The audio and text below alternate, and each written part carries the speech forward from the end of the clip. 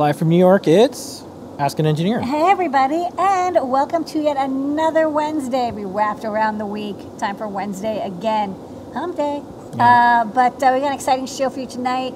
It's me, Lady Ada, the engineer. We're broadcasting live from our downtown Manhattan factory where we do our manufacturing, our testing, our kitting, our coding, our shipping, our videoing, and more. With me, Mr. Lady Ada on camera control. And we've got like a jam-packed show, about 1+ hours of all the latest videos, news, content, and more in the world of makers, hackers, engineers, etc. Why don't we kick it off? Tell them the code. Tell them what's on tonight's show. We got a big show tonight. The code is time of flight. I put the little different caps so you can see like a capital O, capital T, capital F. Yes. You don't need to do any of that, but the code is time of flight, 10% off a Native Fruit Store, all the way up until probably midnight, because we're going to watch the last What If and then go to bed. But the code will be up until midnight. Yeah. Talk about some of our Adafruit live shows, including Show and Tell. JP hosted it. Time travel, look around the world of makers, hackers, artists, and engineers. Yep. Help wanted. Nothing on the jobs board tonight, but I have a little job announcement that we have. Oh, yeah. Yeah. We're looking to hire. Yeah. Main New York City factory footage. 3D printing. INPI. New products. Top secret. We're going to answer your questions. We do that over in Discord throughout the show. adafruit.it/Discord. Save the good ones to the end. All 31,000 people, thank you for being part of the community over there. All that and more on, you guessed it, Ask an Engineer. Yay. Okay, so let's go to the code. Remember, time of flight, that's code. And Lady Ada, when people shop on our site, they can get free stuff. They do. What is the free stuff? $99 or more, you get a free PermaProto half-size PCB. It's great for taking your project off a breadboard and making them permanent, nice and solid. I loved boards like this when I was in school. I used them constantly, and so that's why we give them away. $149 or more, you'll get a free Stemma QT board. We actually moved a couple around. There were a few that were out of stock, and we're not sure when we're going to get them, so we swapped them out for ones that we do have in stock. Every time you order, you'll get a different one if you have an account. Otherwise, you'll kind of get a random one. So make an account. So it's worth it. That way we can track which ones we've sent you. $199 or more, you get free UPS ground shipping in the continental United States. We do not have the Circuit Playground Express freebie right now because we actually ran out, which is pretty cool. But we have more coming in the next month or so. I don't know if you heard, but there is a shipping and silicon shortage. So there's that. Yeah, not only that, I guess a little bit of news. We heard from some of our factory partners in China that they can only operate 3 days a week, and then 4 days a week they're closed because they ran out of electricity. Yeah, And there's electricity. It says electricity shortage. Rationing. Yeah, it's unclear. It's not a shortage; it's rationing. Yeah, right. There's electricity. It's just not. Yeah, It's not for them. It's a little unclear all of the details yet, but the price of coal went up. There's also a lot of things going around in the world where we just don't have a lot of transparency into. There was some shipping things around the world that we just ran into. So basically, it's like, get your bingo cards out because there's going to be another crisis per week, per day, per month for a little bit longer. So we'll see how it goes. Anywho, our live shows that we do every single week. This week, JP was kind enough to host Show and Tell. Thank you, JP. And I was looking at it while we're getting set up for the show.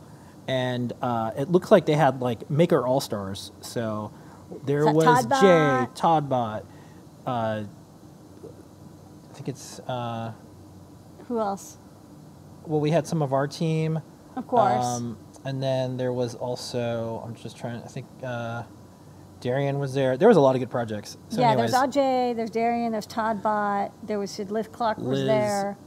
Pedro, Scott, Pedro, Scott. Michael. Yeah. Lots of people. Yeah, there was a lot of people. So, anywho, check that out. We also do a show on Sundays called Desk of Lady Ada. And we do 2 parts. The first part is what you're working on. Yeah. What were you working on this week? Oh, this week I showed off my final finished ATtiny 817 UPDI tester. So this tester took way too long.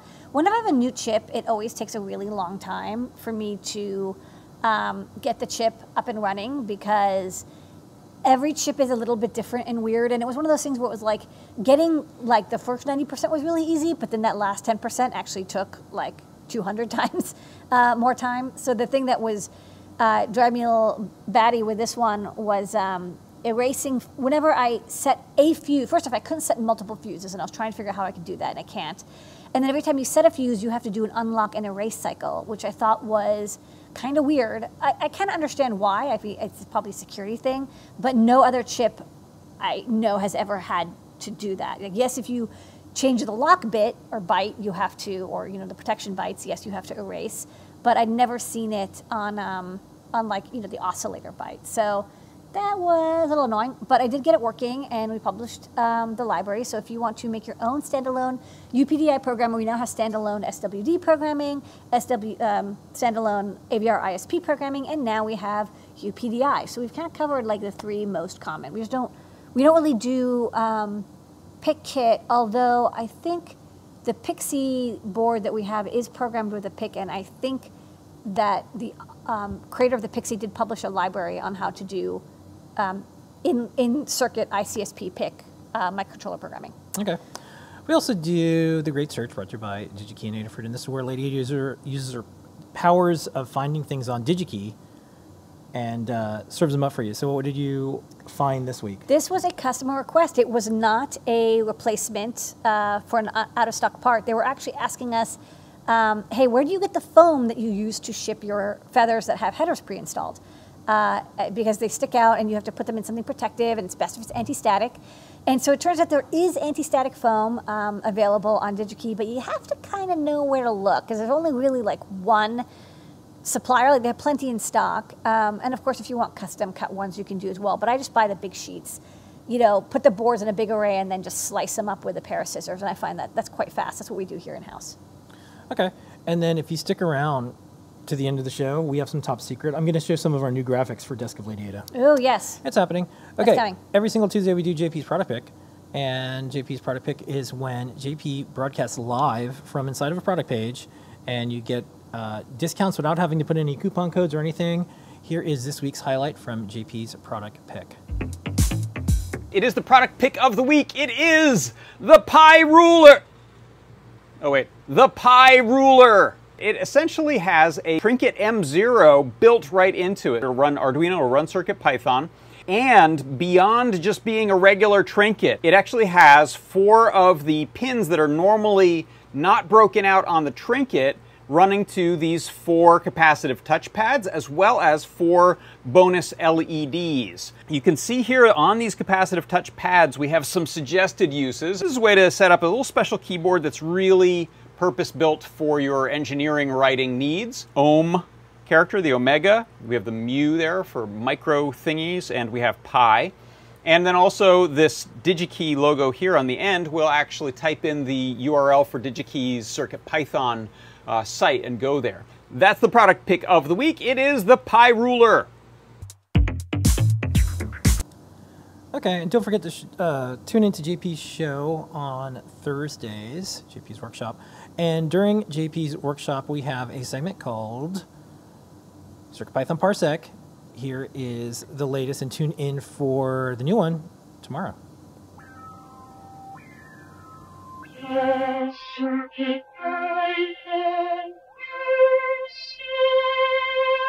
What I wanted to talk about for the CircuitPython Parsec today is easing the motion of your servo motor. So you're used to servos going choo, choo, choo, choo, choo, choo, really fast from position to position. When you tell them, hey, get to an angle, it just gets there as quick as it can. Well, this is a technique developed by todbot for easing or almost adding a low-pass filter to that motion. The way this looks, watch this motion. First, it's going to jump.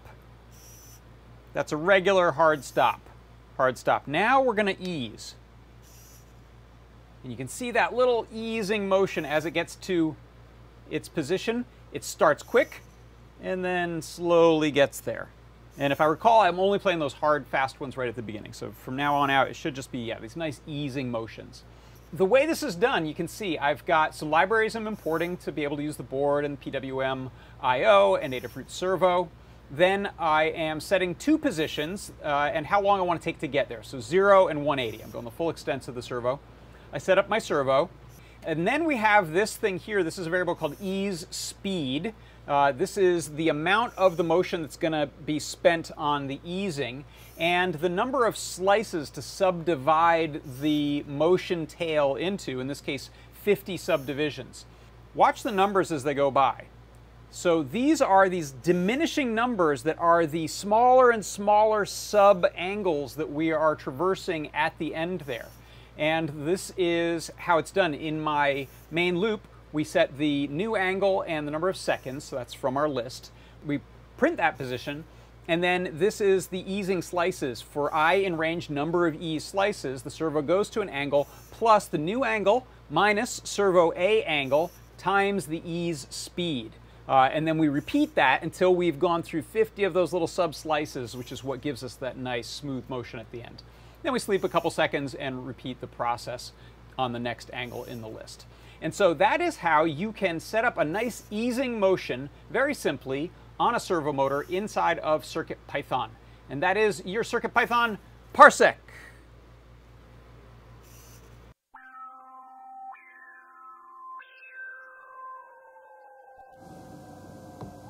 Okay, on Fridays we have Deep Dive with Scott. Scott's back this week, so tune in Friday at 2 p.m. Pacific time. Low-level Raspberry Pi hacking and making a Raspberry Pi into a very, very, very fast microcontroller. That's right.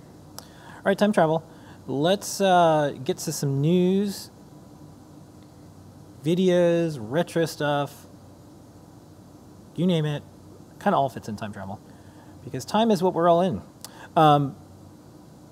There was a video that I wanted to get to this week that was from Phil B that I got to play. That was one of the ones. So I'm 1 week behind. Yeah, okay, that's fine. But we're catching up. But this is part of time travel. Yeah, that's right.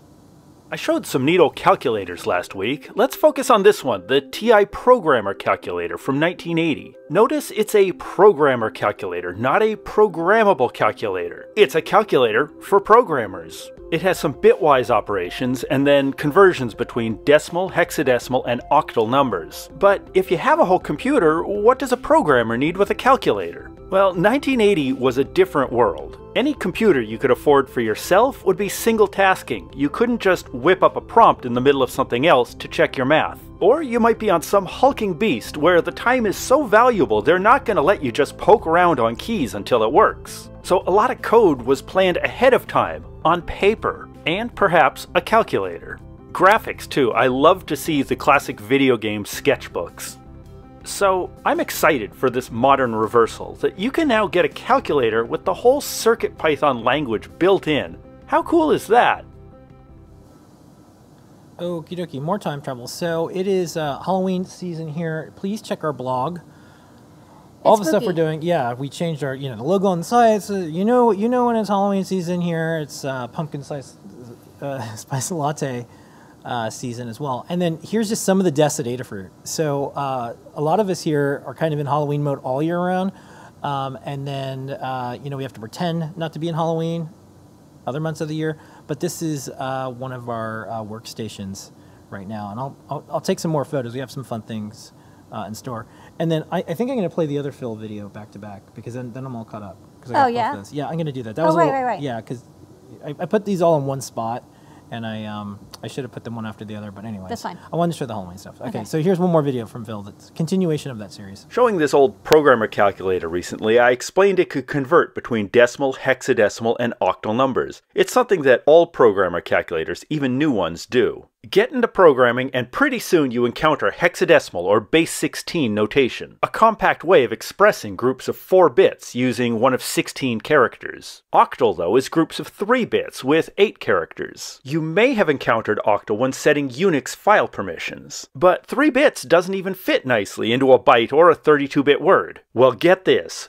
bytes weren't always 8 bits. 32-bit systems really started to congeal in the mid-1960s. At the time, this competed with 12-bit and 36-bit architectures. It actually makes sense. Like a clock face, there's more ways to divide this up. The big draw, though, was compatibility with mechanical calculators that banks used. 10 decimal digits needs 35 bits, and round up to an even 36. It all lives on in that octal button. Okay, next up. I learned a lot from that video. Yeah, some AdaBox news, maybe. So there's only like 10 more openings for AdaBox. And heads up, this AdaBox and the next AdaBox, as you know, it is worldwide shipping meltdown, part shortage, no power, squids falling from the sky. There's a bunch of stuff going on. So as soon as we know for sure if any AdaBox is going to be late, it won't be because we didn't do everything. It'll be because of stuff can't ship We were around. actually early on this one. Yeah. So it turns out that didn't really matter. So we'll let everyone know. And one of the things I'm going to tell folks is like, look, if this is the worst thing that's ever happened to your life, just, cancel your subscription. There's a lot of other people who want it. I think everyone's going to understand what's happened the last couple of years. And there hasn't been a definitive, I think, overview of like what's happened. So there's ships that are docked around the world that can't offload the stuff. Once the stuff is offloaded, there's not enough people to drive it around. Between Brexit and Europe and everything that's happened with like regulations and tariffs and you name it, just everything is taking longer. It's slower. When the folks we know in China who said, "Oh yeah, we're only open 3 days a week and 4 days we're closed," and not only that, the stuff we make with you guys. Not only will it take longer, but you're going to get half of it. So just it is a nightmare. It's a nightmare. It's always somehow getting on harder and harder mode in Doom. Yeah. I don't know. So, anyways, we'll let everyone know. Yeah. But just please know we did everything early. We did everything in advance. We're gonna we'll figure out something, and even if it's late, maybe cut us some slack. Okay. Collins Lab. Notes comes out every Monday, Tuesday, Thursday, Friday. I'm picking 2 of my favorites. This is the flexible ink display and good old 555 timer. Okay. Take it away, Colin. Yeah. The basic mechanic of how e-ink displays work is interesting by itself. But flexible e-ink displays take things to another level by making the otherwise rigid layer technology pliable, enough for mounting on a curved surface. Just like a classic e-ink panel, this 2.1-inch flexible display can be programmed via the e-ink Friend Featherwing, either connected directly to the board's 24-pin port or from a distance using an FPC cable and extender, therefore allowing us to mount the flexible display on the side of a container, or a lamppost on the street. Or maybe the human forehead. You never know. Why is the 555 timer one of the best known ICs of all time? Well, it's been around a long time, and there's a crazy amount of example circuits out there for it. It's also cheap, easy to use, and most of all, versatile. A 555 timer can be used as a timer, performing a single action after a specific period of time. An oscillator, generating a repeating waveform at a specific frequency, a PWM signal generator, outputting a waveform of varying pulse width for controlling servo motors, LEDs, etc. Plus less practical uses, like using 2 of them together to create a stepped tone generator, aka Atari Punk console. For a modern update to the 555, consider the TLC 551. It's pin compatible with the original, has a wider input voltage, and higher accuracy. Okay, help wanted. This one's a little different. I might eventually put this job posting on our jobs board because we have a jobs board. But we have an opening. Well, we do. We're looking for, this is remote anywhere contract position, and we are going to look for someone who wants to help us manage our blog. So check out blog.adafruit.com and jobs.adafruit.com. Both WordPress. There's a lot of folks that are really good at WordPress, love WordPress. The reason we're doing it because our team does a great job at it, but we just want to do additional things, and we want to find someone cool maybe from the community.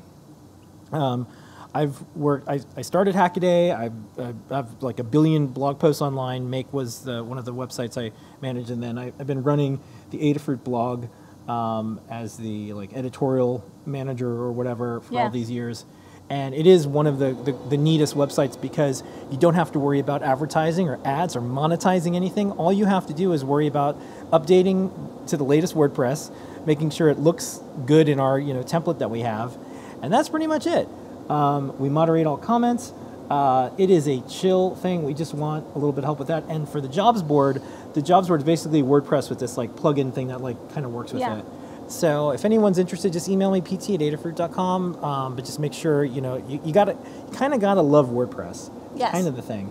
We self-host, by the way. And we're a very cool team. You got super support. fun. You're not going to be alone. We have people who've already done it. We're just so busy doing so much stuff. Yeah. We don't have time for it. It also means, and as you can tell over the last 18 months and in our recent shows, we've been back in the office. We're not wearing masks right now. Vaccinated. Our team is fully vaccinated. So there is a new chapter that's happening here. The Halloween parade in New York is back. There's a lot of good things to look forward to, but we're also kind of like shell shocked and nervous at all times that what's going to be the next crisis. So, anyways, pt@adafruit.com. I'll put this up later, but this is just for like the true fans that are hanging out that might be in this world. And if you know someone, you can do a time-coded URL or just have them email me. Okay. It is Python on hardware time.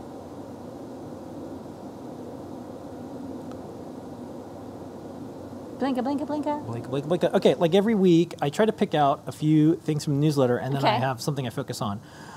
This is kind of neat. Blues Wireless Swan, a powerful Circuit Python compatible board in a Feather form factor. I showed this as like breaking news last week, but one of the things I thought that was kind of neat, Andrew noticed. He says, Adafruit, wondering if you caught Ray Ozzie, the CEO of Blues Wireless, showing off his new Feather board at Edge Impulse Imagine Conference. It can run Circuit Python too. Yay. That's pretty neat. That's right. They did a PR to add support for this chip, which is so awesome. Thank you, folks. Yeah, so I mentioned this, I think, in a past show, but I also want to mention something. So when MOSFET, our cat, passed away, Ray Ozzie donated money to the cat shelter that Lady Ada got MOSFET from. Yeah, and he got his cat from the same shelter. And we were exchanging emails, and I know it's silly, but it meant a lot because it was like devastating, and the fact that I miss MOSFET. The fact that someone I mentioned MOSFET today. I referred to think about him every day. At 10-pound weight. I was like, that's one MOSFET. Yeah, that's how we measure things. Anyways, and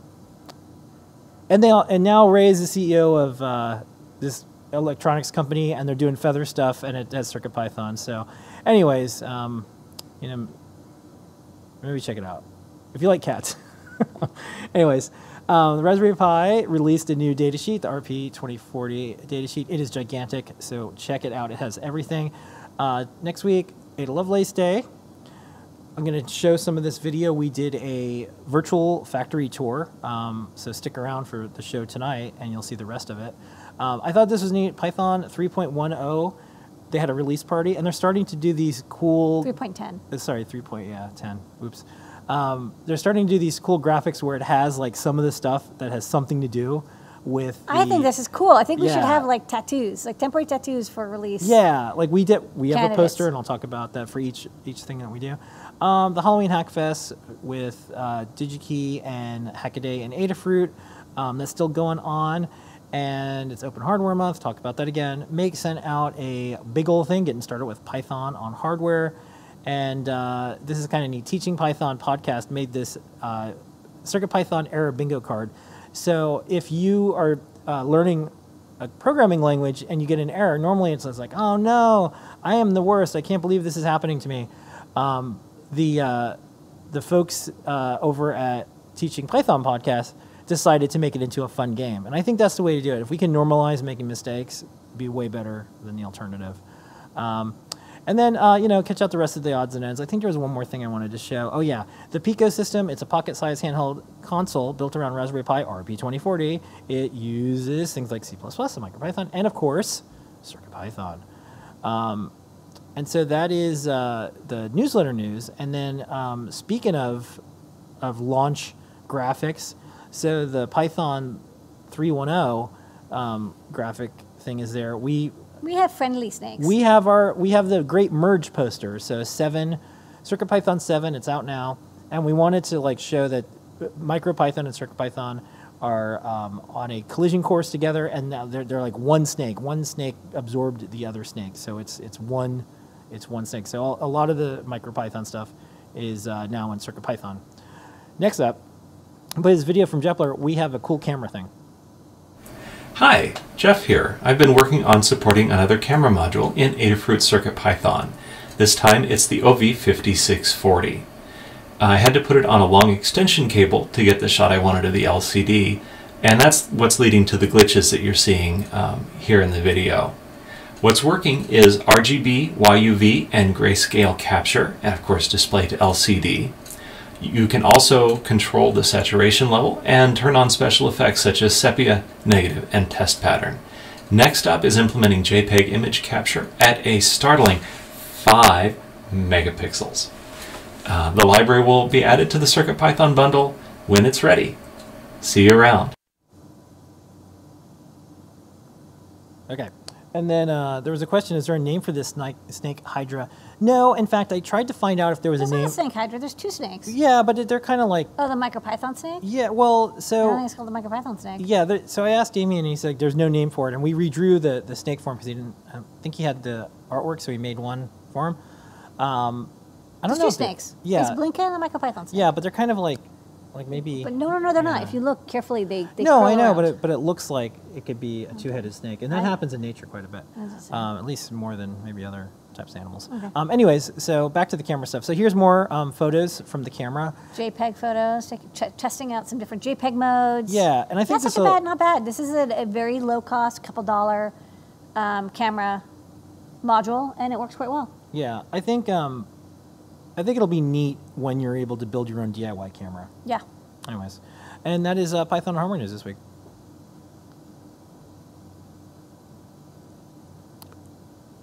Okie dokie. We are an open source hardware company. It is Open Source Hardware Month. Go check out ohm.oshwa.org. And the latest thing that I saw that was kind of cool, so Michael Weinberg was on the show and tell last week talking about Open Hardware Month, and he's like, there's a big surprise coming soon, and this is it. The guidelines for sharing FPGA designs are now published. Yay! Lady, for the folks who don't know what an FPGA is, what are they? An FPGA is a kind of chip that you can turn into any other kind of digital chip, which is really cool, because usually a microcontroller, you can program it with code, but you can't change the underlying peripherals or the underlying core. Like if it's a RP2040, it's an RP2040. It's an 8051, it's an 8051. It's a Zilog Z80, it's a Zilog Z80. But with an FPGA, you can program it with any chip, but customize the chip itself. And it's instantly fast as well. Everything kind of happens at once, which is very powerful. A lot of people use FPGAs for very timing sensitive stuff, video stuff, where you have to push a lot of data around very quickly, or for prototyping new silicon. So when you're designing a new chip, you use an FPGA. Design it. Okay. All right. In addition to us being an open source hardware company, we have 2,553 guides to prove it. Yes. This week on the big board, Lady Ada, what do we got? Okay. All right. Starting with we've got. I like it's kind of like wide. Yeah. It's like chunky. We got from Dylan a Whippersnapper project. Whippersnapper is our extension to Adafruit IO. It comes free with Adafruit IO, where you can make projects without any code at all. So it's a no-code interface for making IoT and sensor projects. And then, so just showing how to make a door alarm. So one example that emails you when the door opens. We also have a guide from JP on using those inductive coil LEDs to make models, showing a couple different models. One is like a Star Wars model. One is, I think, a figurine model. And we also did a Lego model. So different techniques in how to build a stand and how to really use these inductive LEDs in the prettiest way. Also got a guide from Kattni on the ANO directional navigation and scroll wheel rotary. So it's basically iPod Classic wheel. It's 4 buttons and then like a little rotary wheel that clicks, and it's very tactily and enjoyable. We have that sensor and a breakout for it, and Kattni wrote code and a guide for Arduino and CircuitPython. And then from Liz Clark, Noah, and Pedro, we've got this cool mini LED matrix audio visualizer. You can just plug one of our 13x9 RGB LED matrices into a FeatherSense and run some CircuitPython code that'll take fast Fourier transform and show you some cool bubbly LEDs. Okay, we got 2 more. Also, Dan Halbert, I think either updated or wrote this guide on custom HID devices. So if you want a custom descriptor for an HID device, for example, you want to mimic a Microsoft rotary Surface Dial, you can do that now. It's something that is, was possible in Arduino, and if you were willing to code some C code, you could do it in CircuitPython. But now you can do it purely in Python, which is really cool and powerful. You can make custom HID devices. So if we don't natively support the device you want, we can still interface with it. And Dylan wrote another Getting Started with WipperSnapper guide. This one is just button press inputs. So it's a very beginner guide on like your first WipperSnapper project. Okay. Made in New York City factory footage. This week we're going to do something a little different. Yeah. So on Friday of last week, it was Made in New York City. Like how we're in it, but we're not in it. Like, yeah, it was hi. Made in New York City week, Yeah. and Adafruit is, I think, one of the only electronics manufacturers in Manhattan. I think so. I think so. And then it was also Manufacturing Day. Yeah. So all on the same day, so we said, okay, fine, we'll do a factory tour. So this is a slight speed up. This isn't exactly, because I wanted to be around a little bit over a minute. So this is where we ship stuff. One of my desks, I have a desk on each floor here at Adafruit, but this is where we do a lot of the shipping and storing of things. All of this is velocity storage, so the things that we ship the most of are closest to the shipping stations, and you could see a whole bunch of Adafruit products around here. Things are a little different since we've had COVID happening in our lives, so obviously you see people wearing masks. We changed some of the layout and some different things, and we're also continually trying to maximize our space. But I wanted to do a little video, so I asked Dano, who works here in manufacturing, to run down and make a quick video, because it's really hard to do a multi-floor live broadcast, and so this is the other part of the tour that we did. And then this side, this is the other side of one of our floors. This is where we have a whole bunch of storage. Yay, boxes of stuff. Stuff and stuff and stuff All and stuff labeled and and stuff. counted and accounted for and tracked, and Yeah. this is where all the backlog. Back when we were an apartment company, our storage was in the living room and shipping was also in the we had a living room. closet. Yeah, we had a Oh, closet yeah. full of boxes. But now, we have a lot more Yeah, stuff. so it definitely has that, like, Costco feel a little bit. And you could see more of that area. Then we also did a little bit of filming of the other floor, and this is where we're at right now. So this is where we do a lot of manufacturing. You can see the pick and place machines here. So the 2 pick and place Samsung machines, Yeah. the inspection space station, the oven, the testers for the upcoming products, the nitrogen generators. Yeah, it spins around. The rework and testing benches. A lot of these we've actually spread out a lot of people. There's me, There. hi, hello. And then there's Phil over Hi. there, hi. And then we've got the hack sign, hack. And let's see what else we got. Oh, the real storage and component storage. Old oven that we keep around in case we ever need it. And then a More TARDIS. real, I a think. TARDIS. Well, we kind of saw that a Yeah. little bit. Okay, so that's the samples, tour. and then that's where we film. So this That's is where we film right here. This is where you see us. Hello. Yeah, that's how where we're sitting right That's now. where we're sitting now. Huh, that's cool. Thanks, I Dan. didn't realize it ended like that. Ta-da. Okay, and then I'm going to show the rest of the regular old factory footage that we do each week. So here we go.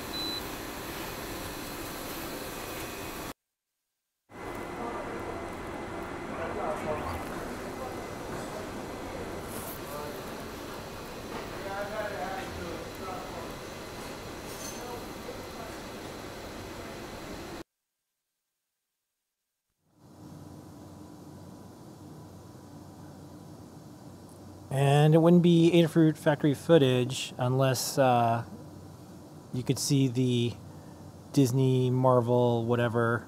Complex. I think I figured it out. We are the Watcher. I guess we're watching What it. if this building is never completed? I won't interfere. I don't know, man. Except for once. They're going pretty fast. Yeah. Anyways, okay, let's do some 3D printing.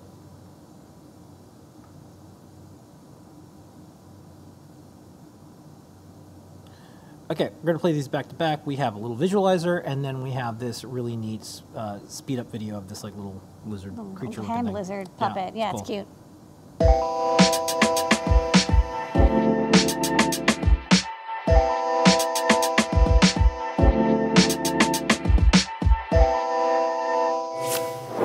Hey, what's up folks? In this project, we're making an LED audio visualizer.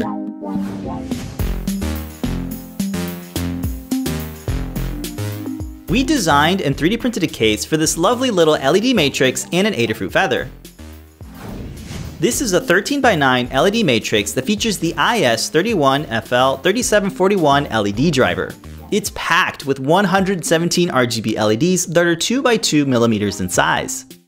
Stemma QT connectors make it easy to plug and play over I2C, so it's easy to connect to a microcontroller like the Feather RP2040. The Adafruit FeatherSense NRF52840 features a PDM MIMS microphone for audio projects. The LED driver features libraries for both CircuitPython and Arduino, so it's easy to quickly get up and running. In the demo code, RGB colors are set up in an array to generate a heat map of the incoming audio data. This demo code was ported by Liz Clark from the Microlab Waterfall Spectrum Analyzer. This particular demo was written by Philip Burgess and features a bounce effect when the audio is peaking. The Microlab library allows you to crunch numbers fast in CircuitPython with NumPy-like commands to quickly process data. Be sure to check out the Learn Guide by Jeff Epler for a full breakdown on using this library in your projects. The LED matrix and FeatherSense NRF52840 are secured to a PCB bracket. It's secured to the 3D printed enclosure with M3 hardware screws. The case and back cover snap fit together for an easy assembly. On the side of the case is a port opening for connecting the feather over USB. We designed a built-in button pusher so you can use the reset button without having to take it apart. We had a lot of fun putting this one together and hope this inspires you to pick up the LED matrix and the Adafruit FeatherSense. Make sure to subscribe for more 3D printed and CircuitPython projects from Adafruit.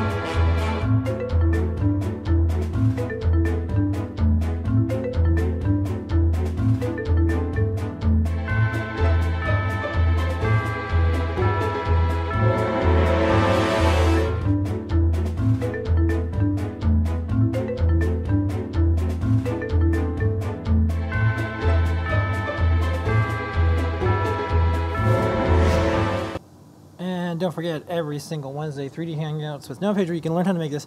I like the build up and build down of the little croc, because it looks like one of those nature shows where like a fox decomposes. Yeah. It's like, roar. Anyways. Okay, lady, it is time to do an NPI. That's right. On NPI.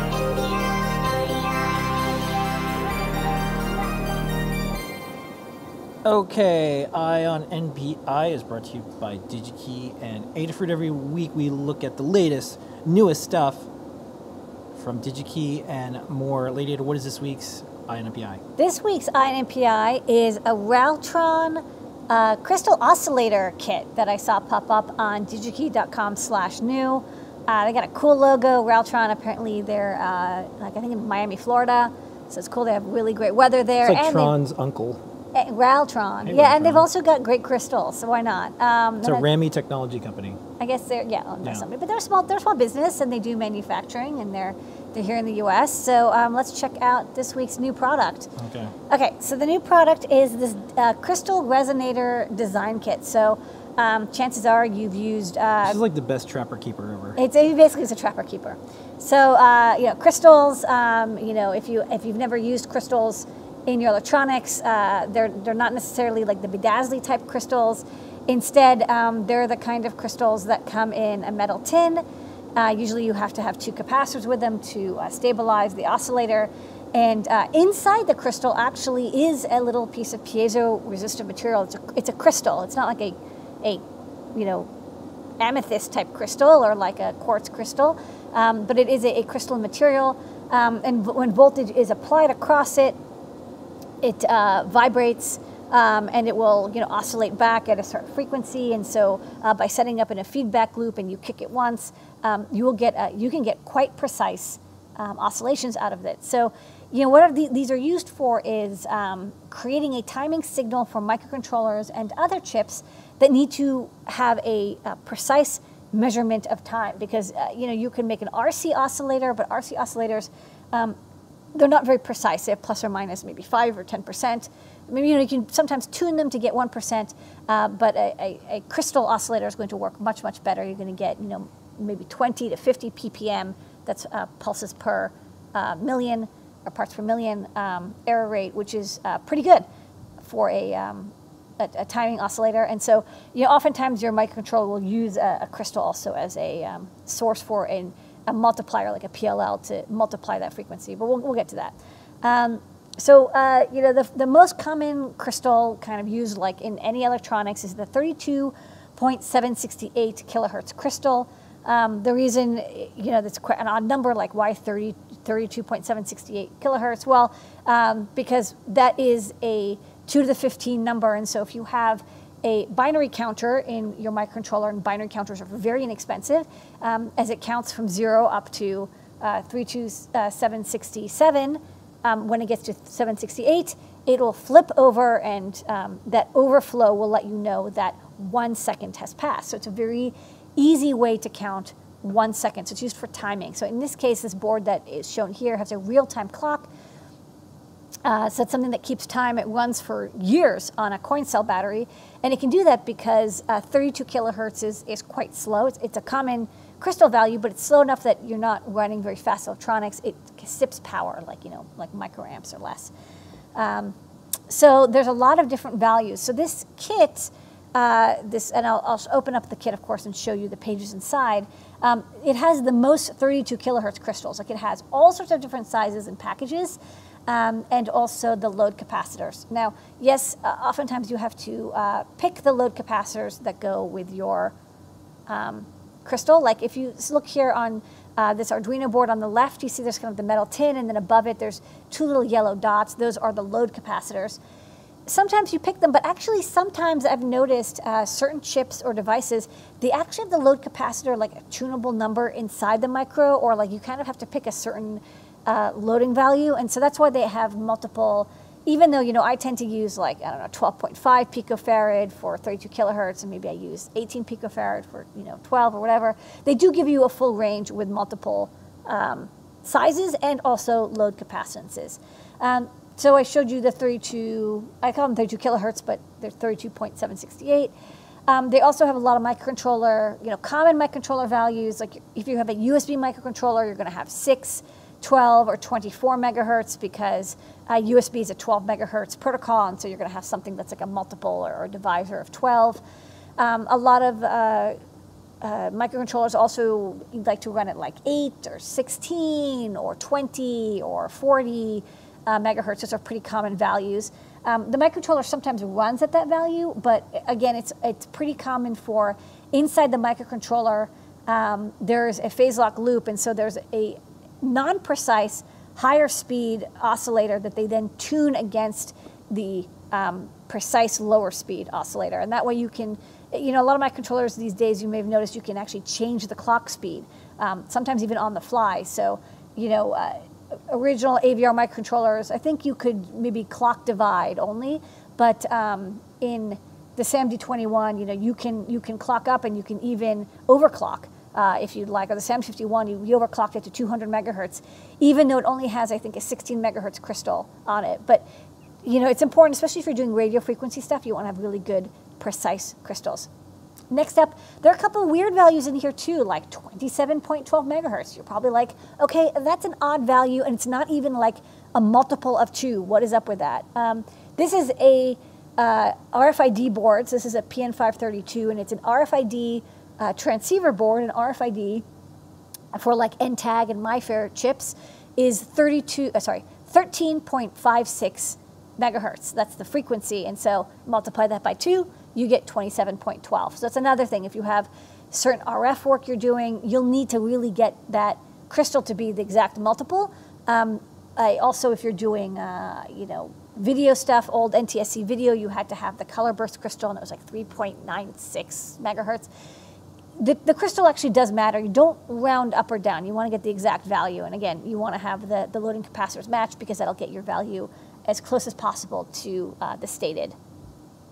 So inside the binder are all these pages, and I think that these are like, I'll show them also on the overhead, but I think they're pages that are used for like baseball cards or something. Yeah, this was clever. So each inside there's a 5-piece cut tape of each crystal, and they're in the little clear pockets, and then behind it is a printed out piece of paper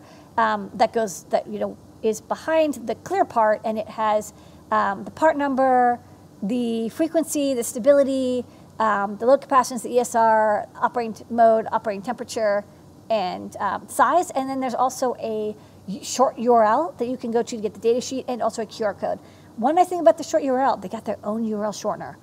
Big ups for that, because it would have been really easy to like use the Google one or Bitly. They actually got their own, which is very smart. Don't rely on other people for your URL shortening. What are the chances of like a giant global network going down and no one being able to communicate or anything? Probably not. Okay. Unlikely. Well, it's available on DigiKey. That's right. So you can pick this up. DigiKey also has capacitor kits and resistor kits. I always recommend having a resistor kit and capacitor kit. I use them all the time. We sell some, in the shop, but DigiKey also has them. Nothing beats having a resistor and capacitor kit. You never know you need some weird value. Short URL here. And a crystal kit, also really useful, because sometimes you don't realize you're laying out your board, you get all the parts, you don't realize, oh shoot, like the crystal I need is the wrong size, or I need a slightly different frequency. I misread it. I thought it was 20. It's 24. The crystals are used in everything, right? So it's not a bad idea. Just like you have your kit of regulators, your kit of resistors, your kit of connectors. Get a crystal kit as want to well. show this book? Yes. All right, I'll show this book, and then we'll. Okay, so design kit for crystal resonators, thank you. So there's all instructions on how to use it, and then basically this is how it works. So you see that there's these clear pages, and they're used for like baseball cards or whatever, and then underneath it there is for each one a description. So these are like super tiny 1.2 by 1 millimeter 32 kilohertz crystals, and then moving up there is 3.2 by 1.5, and then they've got 32 megahertz, they've got 25 megahertz, 27.1, 2, 27, without the 1, 2, 32, 37.4, 38.4, 40, 48, 16, 20, 24, 25. So they have a couple different frequencies in different sizes, but they kind of cover them all. These are all the most common frequencies I've seen. And of course, once you've used these in your production, and you're happy with the package and the size and the stability, you can, of course, use that part number, type in DigiKey, and then purchase it by the reel, to your heart's content. So you got 66 different values, and then 5 pieces of each value, so multiply that out. Okay, and that is this week's Eye on MPI. TikTok. Eye on MPI.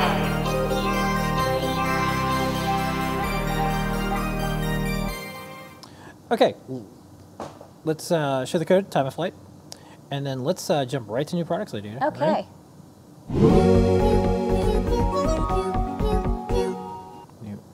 New. Here we go. Okay. Okay. First up, this is a revision. Revision. It's actually such a revision that I don't even actually call it a revision, because you don't even know what changed. So if you look carefully, you'll see the DFN version of this chip, the LC 7092, whatever. is no longer available. We can only get the BGA version, and so I respun the board for a BGA chip. It's a smaller chip. It's exactly the same component, same pinout, same functionality. It's just BGA. Now it's just available. It's just available, and this is part of the silicon shortage. Next up. Next up, we've got these little dust covers. We got them a while ago for like USB and USB-C and USB-A and HDMI and micro USB, and people are like, well, I want mini HDMI. So this is the mini HDMI plug. Fits perfectly into your Pi Zero, which is kind of like the most handy thing. And if you want micro HDMI little dust cover plugs, we've got those too. These are rarer, so they're not as cheap. But you get a pack of 10, so you plug to your heart's content, and if you lose them, no worries, you've got more. Actually wish I could, I should get like the 3.5 millimeter plug, because like, you know, I actually get little, like it's dusty in my room, and like when I plug in my headphones, sometimes it's like there's a little dust inside, so I'm gonna pick up some of those for home. Next up. We've also got an update. We finally got in the 6-pin version of this Pico Blade, I think it's 1.25 millimeter pitch Pico Blade connector, you know, A to A type.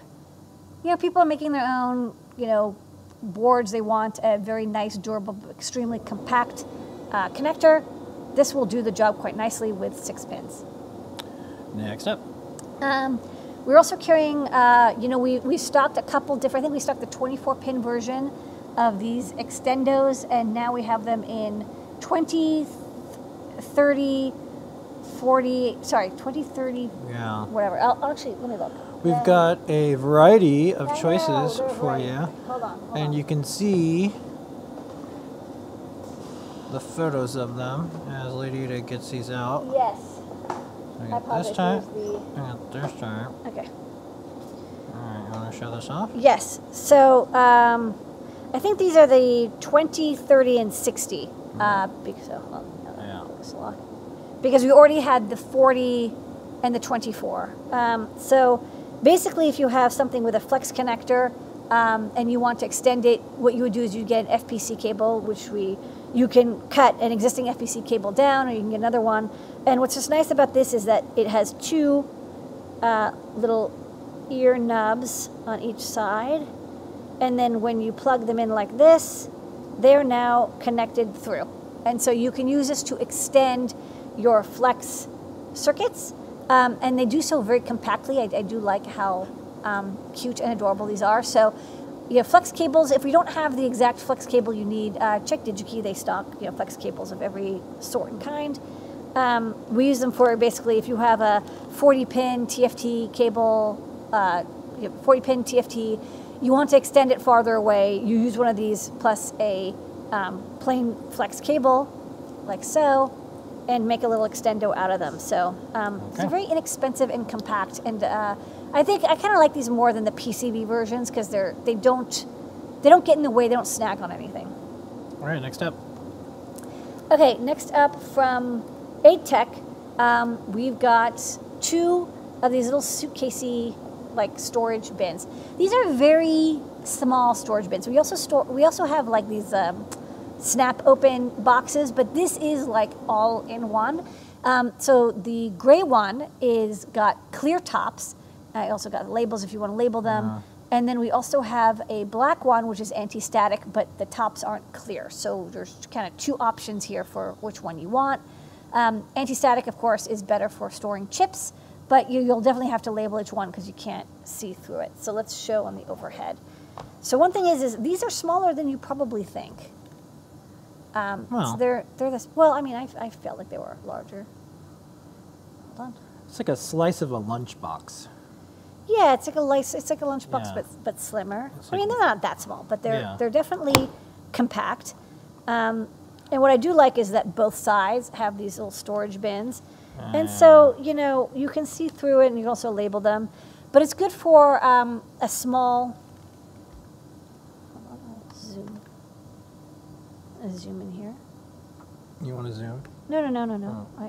Nope. I'm zooming in. Look out, I'm in the box. Okay, sorry, I'm zooming out. Okay.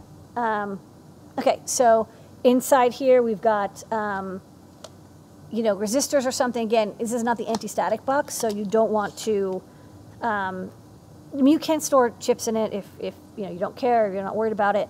But then you can, you know, it's nice and flat, so you can see all the components. Pick them up, store them, and I do like that they have nice, big finger-friendly latchy thingies, and then you can hear it latch open and close. Yeah. Connectors, you can store some connectors, but it's not big, so you know you can't put in. Make your own electronic advent calendar, as Yeah. folks mentioned. Well, this is like for like many months. I don't remember how many. It's like 150 boxes. I don't remember the number, but it's a large number of containers. So again, this is the clear version, and then it does the latch closed, and then this is the anti-static version. So, hold on. As you expect, you can't see through it because it's anti-static plastic. But I think one of these. Hold on. Let's see, she said it was in the middle. There it is. It's a little game. Okay. You can store chips. Yeah. Sorry, this way. Oh wait, this got flipped. Yeah, I think you flipped it. Or I flipped it. Yeah, so I flipped good for storing chips, and then of course you'll want to label it. But Scott recommended these. They're very cute and adorable, and they're great if you don't have a lot of space in your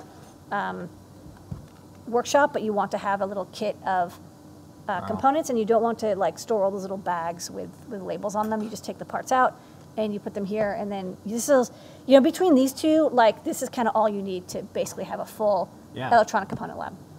All right, next up.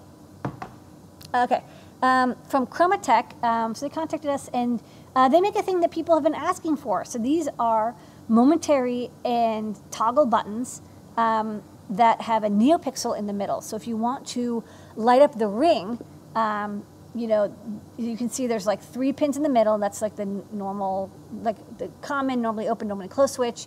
And then the 4 pins on the outside are for like the NeoPixels as part of the ring.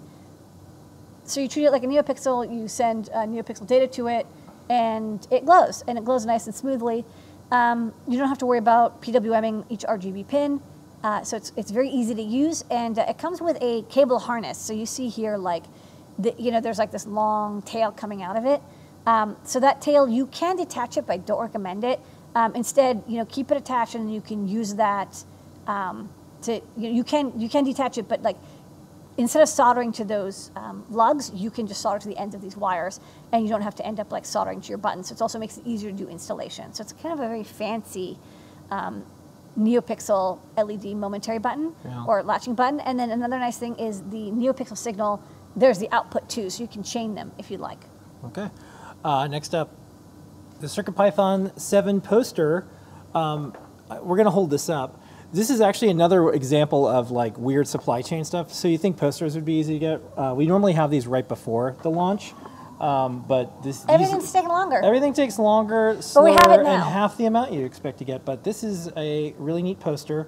If you order one, you might get a surprise, and there might be a previous version poster in there too. Sometimes we do that if we have any left over.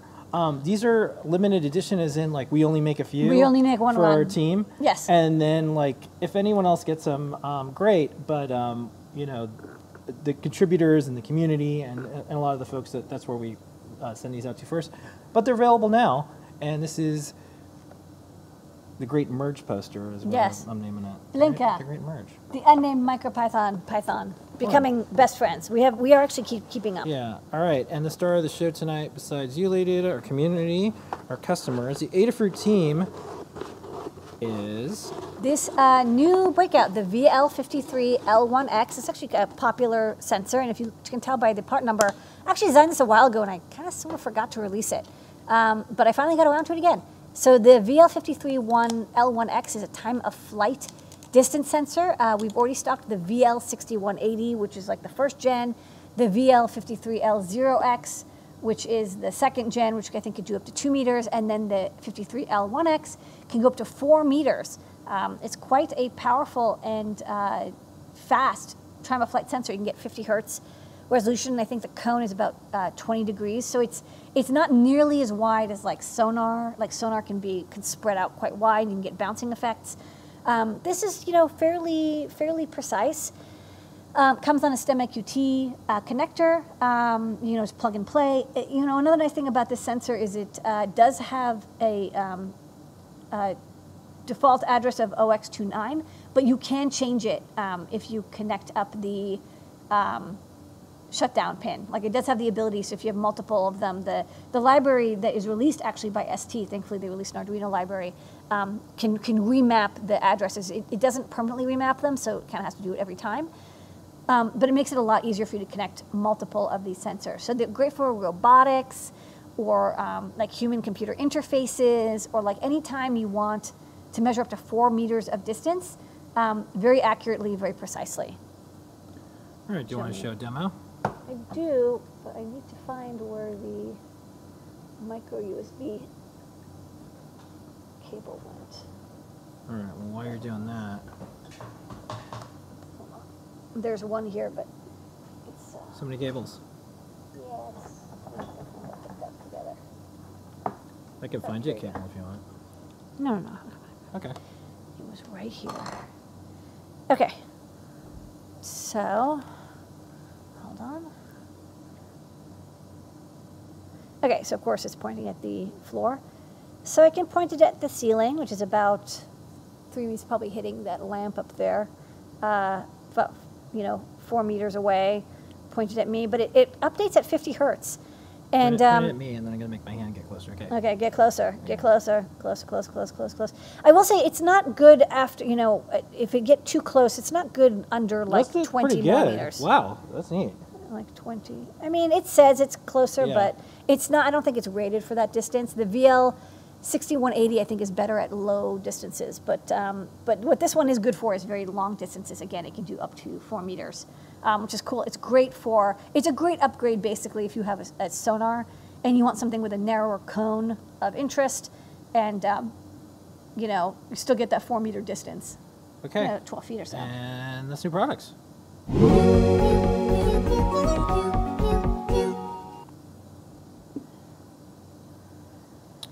Okay, so don't forget the code's time of flight, and you can use that for anything that's in stock. Start putting your questions over on Discord, adafruit.it/Discord. If you put your question in before we do it again, sometimes it's hard to scroll and find them. And you can hang out all the time and ask questions in all the different channels. But let's do some top secret while y'all are loading up some questions. Sure. From the vault. All right, so we're going to show 2 videos, and then we're going to show a preview of the new graphics for Desk of Lady Ada. So the first one is a new product that we're going to have in the store soon, and the next one is the UPDI stuff that you're working on. Yes. All right, Lady Ada, what is this? Hey, I am checking out a new sample I got. This is kind of cool. It's a stand, and I think it would be really useful for hot air work. So when I do hot air rework, usually like I'm kind of holding it and I'm like tweezing, and that's annoying because I have to hold it. But this stand holds it for you, and then you can put your board underneath, and I can do all my tweezing. And I don't have to worry about holding this. And you can go up and down maybe. This looks pretty cool. So I'm kind of liking the sample. I think I'm going to order this, put it in the Adafruit shop. There you go. Nice work stand. Well, I finally put together my first ATtiny UPDI based programmer and tester kit. This is for the new ATtiny 817 breakout. Unlike many AVRs, this new series is programmed with a UART system called UPDI. And I have this running, the programmer itself is running on this Metro M0. So it's like, hey, where's the board? So I'm going to insert the board, put the right orientation like this, plug it down. And you'll see, it does fuse checks, it erases the chip, it programs, and it actually does a full test of the GPIO of the product as well. This is cool because it's so fast, even compared to using something like a USB console cable with PyMCU prog, which takes like 20 to 40 seconds. This is like 2 seconds to program. Only thing to watch out for if you're using UPDI is every time you write a fuse, you have to erase to unlock the chip. That only took me a couple days to figure out, but now I know. Okay, and then we'll probably deploy these graphics on Sunday. As you can tell, nature's healing. Like when you're dealing with multiple crises for almost a couple years, you don't have time to do some of the graphic stuff you want to do. So this is the new retro look of Desk of Lady Ada. I'm going to show the video intro with the music that JP just did, And we're probably going to change up the music every once in a while. And we're going to try to update graphics all across things that we're doing, but here it is.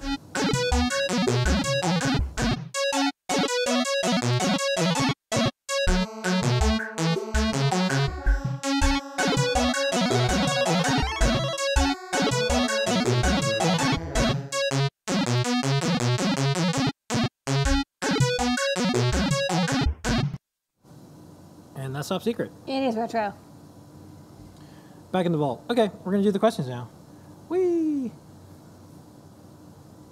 Okay, here we go. You ready? Yeah, Some of hit these me are up. lined Let's do speed round. Yeah, we're going to do speed round because we're going to get there soon. Okay, let's see.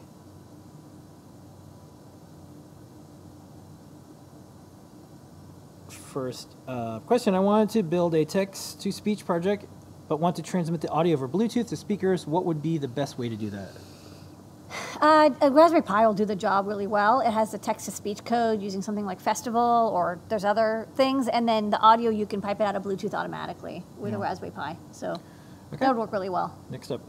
Question, repost a datasheet for the LC709203F Adafruit fuel gauge. Says that it's for single. So LiPos, I assume, cannot be used with battery packs that are in the store, like the 440 microamp hour or 660, 6600 milliamp hours or 10 amp hours, correct? Or is my interpretation wrong? You can use it with those packs. You can't use it with anything that has 2 packs in series to have a higher voltage. Basically, it has to be no more than 4.2 volts when charged. Okay. Let's see. Do you have a favorite brand, or anyone have a favorite brand here of hot air stations?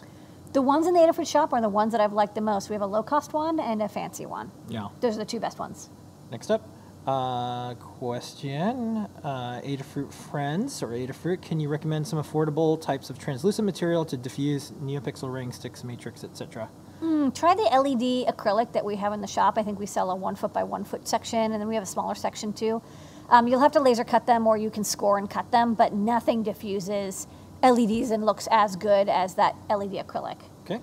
Will the new Time of Flight board have have CircuitPython support? At some point. I'm not sure when I will get around to it, but okay. I think I will be able to port the library over. What is the resolution of the Time of Flight sensor? Can it do more than 1 millimeter? I would like better than 1 millimeter at 25 to 50 millimeters. The software delivers 1 millimeter, but does the sensor do better? No, I don't even think it does 1 millimeter accuracy. For sub-precision, you'll have to pay a lot for something different. Okay. Let's see. Oh, no, that was some folks are helping each other out with that. Is it possible to run more than 1 NeoPixel 8 on a processor? No. It time? takes over the processor. We use like all timers. Okay. Looks like we got that one. People have a bunch of NeoPixels. Okay. I think I got through those. Let me see if there's any. How precise is the distance for the time of flight sensor? You can check the data sheet. I think it's a couple millimeters precision. It is one or accurate, right? It'll give you a number. The number it gives you is in millimeters, but I don't. I think it's within like 5%, like 2% or something of the distance. Like just when I was eyeing it and everything, I'm just like, wow, this is really good. It's better than a sonar for sure, Yeah. right? Time of flight, you're going to get really good. It's basically LiDAR accuracy and precision, but if you want the actual true numbers, check the data sheet. I'm not going to quote them and get them wrong. Okay. For the MagTag, we don't ship that with CircuitPython. No. Is there a reason we don't ship it with CircuitPython? Yeah, because ESP support is constantly updating, so just install the latest version. It's very easy to. Okay. All right. I think we're just about how precise distance. Looks like okay. Folks had the same question on this one. Thanks for writing the updated Nunchuck library. You're welcome. Yay. I think we got them all. Ooh. Yes. Okay, great. All right. Thank you, I everybody. think That through them all. yeah. We got through them. Those are the questions. I mean, like, for folks who watch the show every week, folks are answering and helping each other out throughout the show. So thank you for that. But Yay. also, thanks for saving your questions for the end. So let's wrap up the show. Okay. Time of flight's the code. Thanks so Tap, much. tap, including the sensor that we put in. That's right. It turns out. Special thanks to Takara, who's running stuff behind the scenes in our Adafruit Slack channel. Special thanks to everyone in the chat that was helping each other out tonight. And everyone who showed up on the show and tell. It looks like an epic show and tell. I can't wait to see that. And if you're here watching this, thanks for sticking with us for the last, decade or so, or if you're just new, or if you've been with us for the last couple of years. I've said this, we have an all-company meeting called State of the Fruit that we do every week, and there's ups and downs when you run a company, and especially over the last 18 months, it's been just really hard for all sorts of reasons. But if you are someone who's looking for like little glimmers of hope, like I think a lot of us are, things are getting better. We have 100+ people. We're all vaccinated. New York City, there's so much stuff going on. The Halloween parade is back. We're doing a ton of decorations here. I think October is our month that, we all thought it was going to be over the summer, but... took an extra September. Yeah. September was kind of like a leak over of the summer. Yeah. It was still quite messy. And, I think it's pretty clear how we get out of this. And us as a company decided to do this. And, a lot of us here, we know we're working on something bigger than just, an online website or, even just making electronics. There's something bigger and more special. And I'm glad that you're all part of it and you've been through it. I feel like I've aged like 50 years, but maybe we can chill out over the holidays or something. I don't know. But anyways, thanks everybody. We'll see everybody next week. That's our show. Bye. This has been an Adafruit production. Here's your moment with Zener. Later.